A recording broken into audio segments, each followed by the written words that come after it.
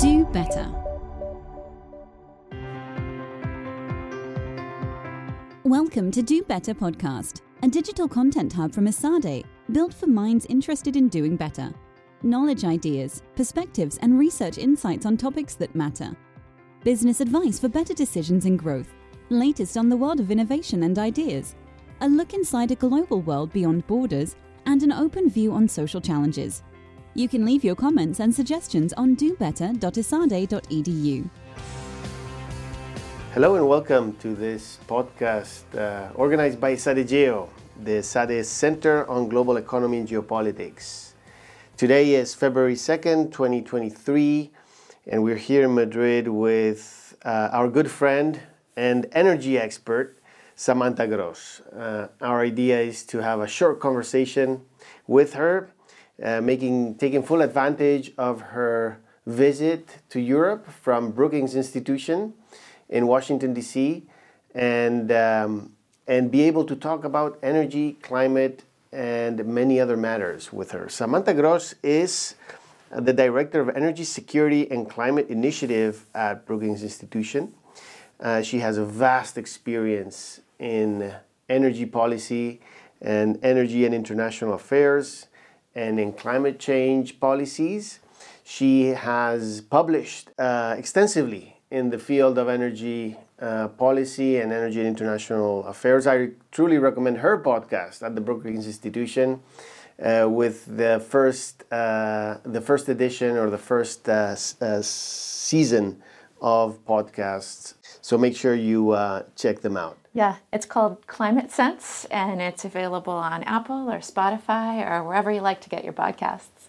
Exactly. So I truly recommend that podcast. Thanks. So Samantha has been collaborating with us for a long time, so we were very thankful of her contributions to our work at ESADE-GEO on energy and climate, and in particular geopolitics and global energy policy.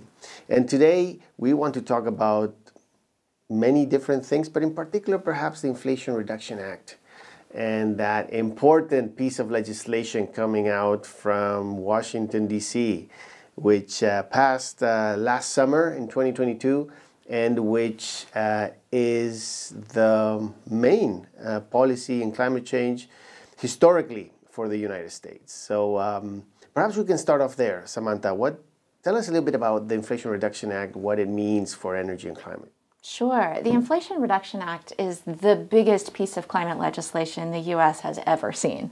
That's a good place to start. It has about $390 billion towards climate programs.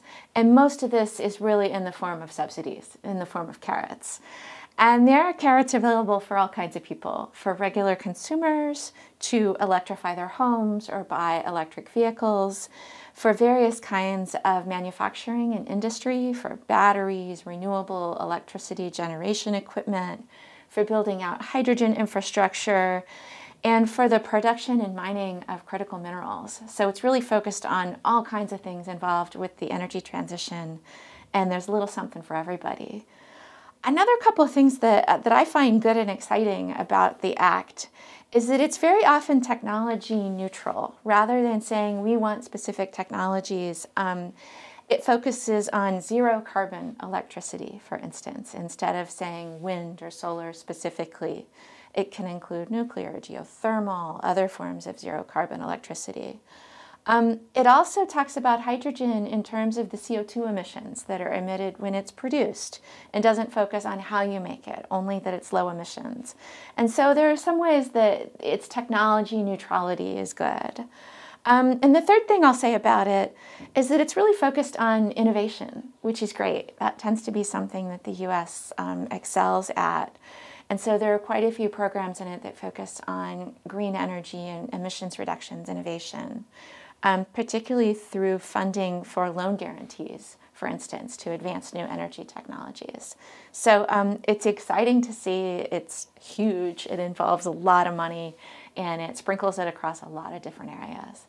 So that's very interesting. And if you compare that approach to climate change policy to other places, like, for example, the European Union, how does that regulatory or legislative approach compare with what we're doing in the European Union? It's quite different, and the reasons are mostly political. It's just not possible in the US to do European-style climate policy that's focused on regulation and on the EU emissions trading system. We don't have the votes to pass something like that in the US. So really the only tool available to us is subsidies. And so naturally, you see a lot of subsidies now that we're taking this seriously, rather than the carbon pricing and the regulation that's more common in the EU. So it has to do a lot with our politics, why it looks so different. Okay.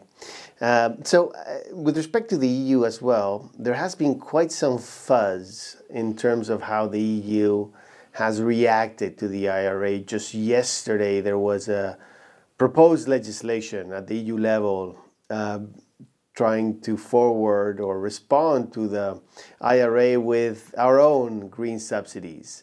That's still to be pending for a political discussion here at the EU. But how do you evaluate the response of many European countries and the EU institutions themselves to the IRA? Yeah, and it hasn't just been the EU that has been frustrated with it. I've heard a lot of complaints from friends in Asia as well. The complaints are twofold. They're about the level of subsidies and that industries will come to the United States instead of Europe or Asia because we have such high subsidies that will attract all this industry.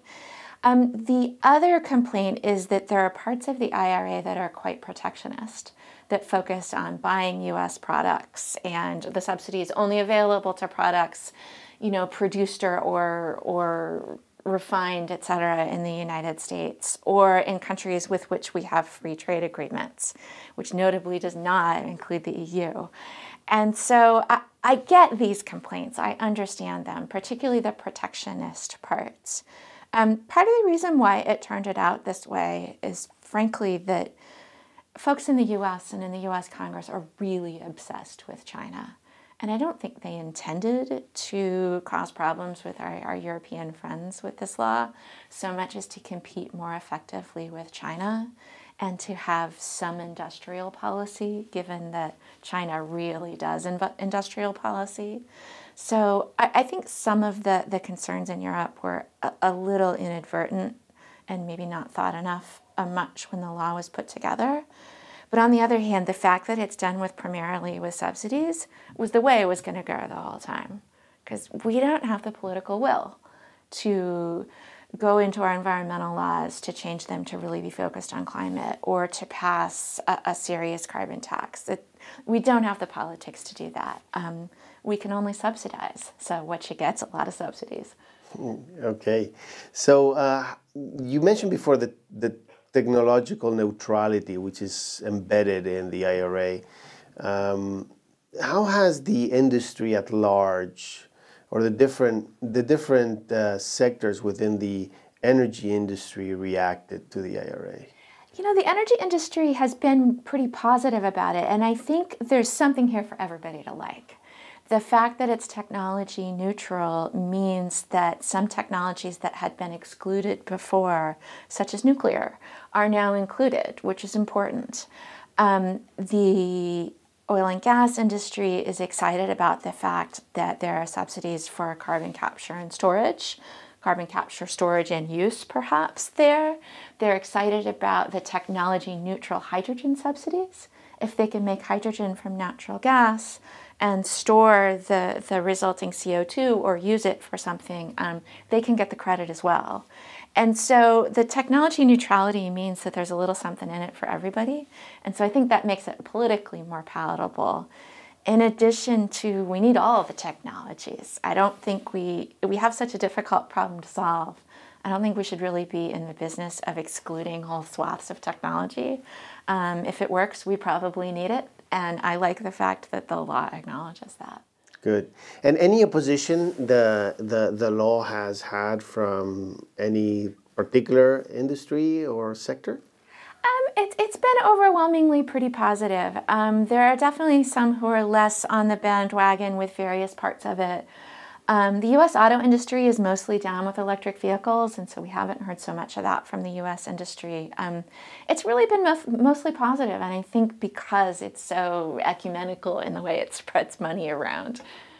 So one of the things I understand the IRA doesn't cover is permitting. No. And so permitting is a big issue on both sides of the Atlantic, and there is been attempts to try to streamline permitting. So what is the state of permitting for these large new projects and renewable energy projects and other sustainable energy projects in the U.S. right now? I think that permitting is the biggest barrier to achieving the good things we could get out of the IRA. It is very difficult to build projects in the U.S. The permitting process is quite balkanized for many of these projects with state and local authorities in addition to federal, and it's just hard to build things. When the law passed, it was really interesting to get a particular last senator on board, and the Democrats needed all of them. A deal was made that permitting reform would be brought to a vote on the floor of the Senate. But the problem was Republicans that had generally supported it were mad about the law passing and voted against it, basically out of spite. So we're right back where we were when we started. But in order to do the energy transition, we need to build stuff and big things. Transmission lines, big renewable energy projects, infrastructure for hydrogen, mines for the minerals that we'll need. And in order to, we need to permit those big things we need to build. And so I'm hoping we can find a way to get reform through Congress so we can actually build the things that we'll need to make the transition that the IRA is trying to push along. All right. And perhaps one of the last questions. So how does the IRA play out in energy geopolitics? So what could be the effects for the world and for energy security of the different regions and for energy geopolitics at large? It's a great question because right now the Europeans are not happy with us. And it's not just the Europeans. I've had folks from Japan, Korea, Singapore in my office back in Washington complaining about the IRA's protectionist and the level of the subsidies. And that could be difficult. My hope is that we can foster an understanding that this was the way it needed to be. There wasn't another way to do serious climate policy in the United States, and that we can find a way to work constructively, to compete constructively, to push the energy transition along. I can't change U.S. politics, but I can try to explain where they came from and to encourage our friends and our allies to find ways to compete constructively with us and to work with us with the law that we have. Okay. Very interesting, Samantha. So I think this has been a very clarifying yet brief conversation into a fascinating topic that we're going to be hearing a lot about, and we are all very interested to see how it unfolds, the Inflation Reduction Act. So thank you very much for your time. Oh, my pleasure. Happy to be here. Thanks. If you still want to learn more, remember, you can register on our platform, dobetter.esade.edu. That was all for today. Until next time, thank you. Do better.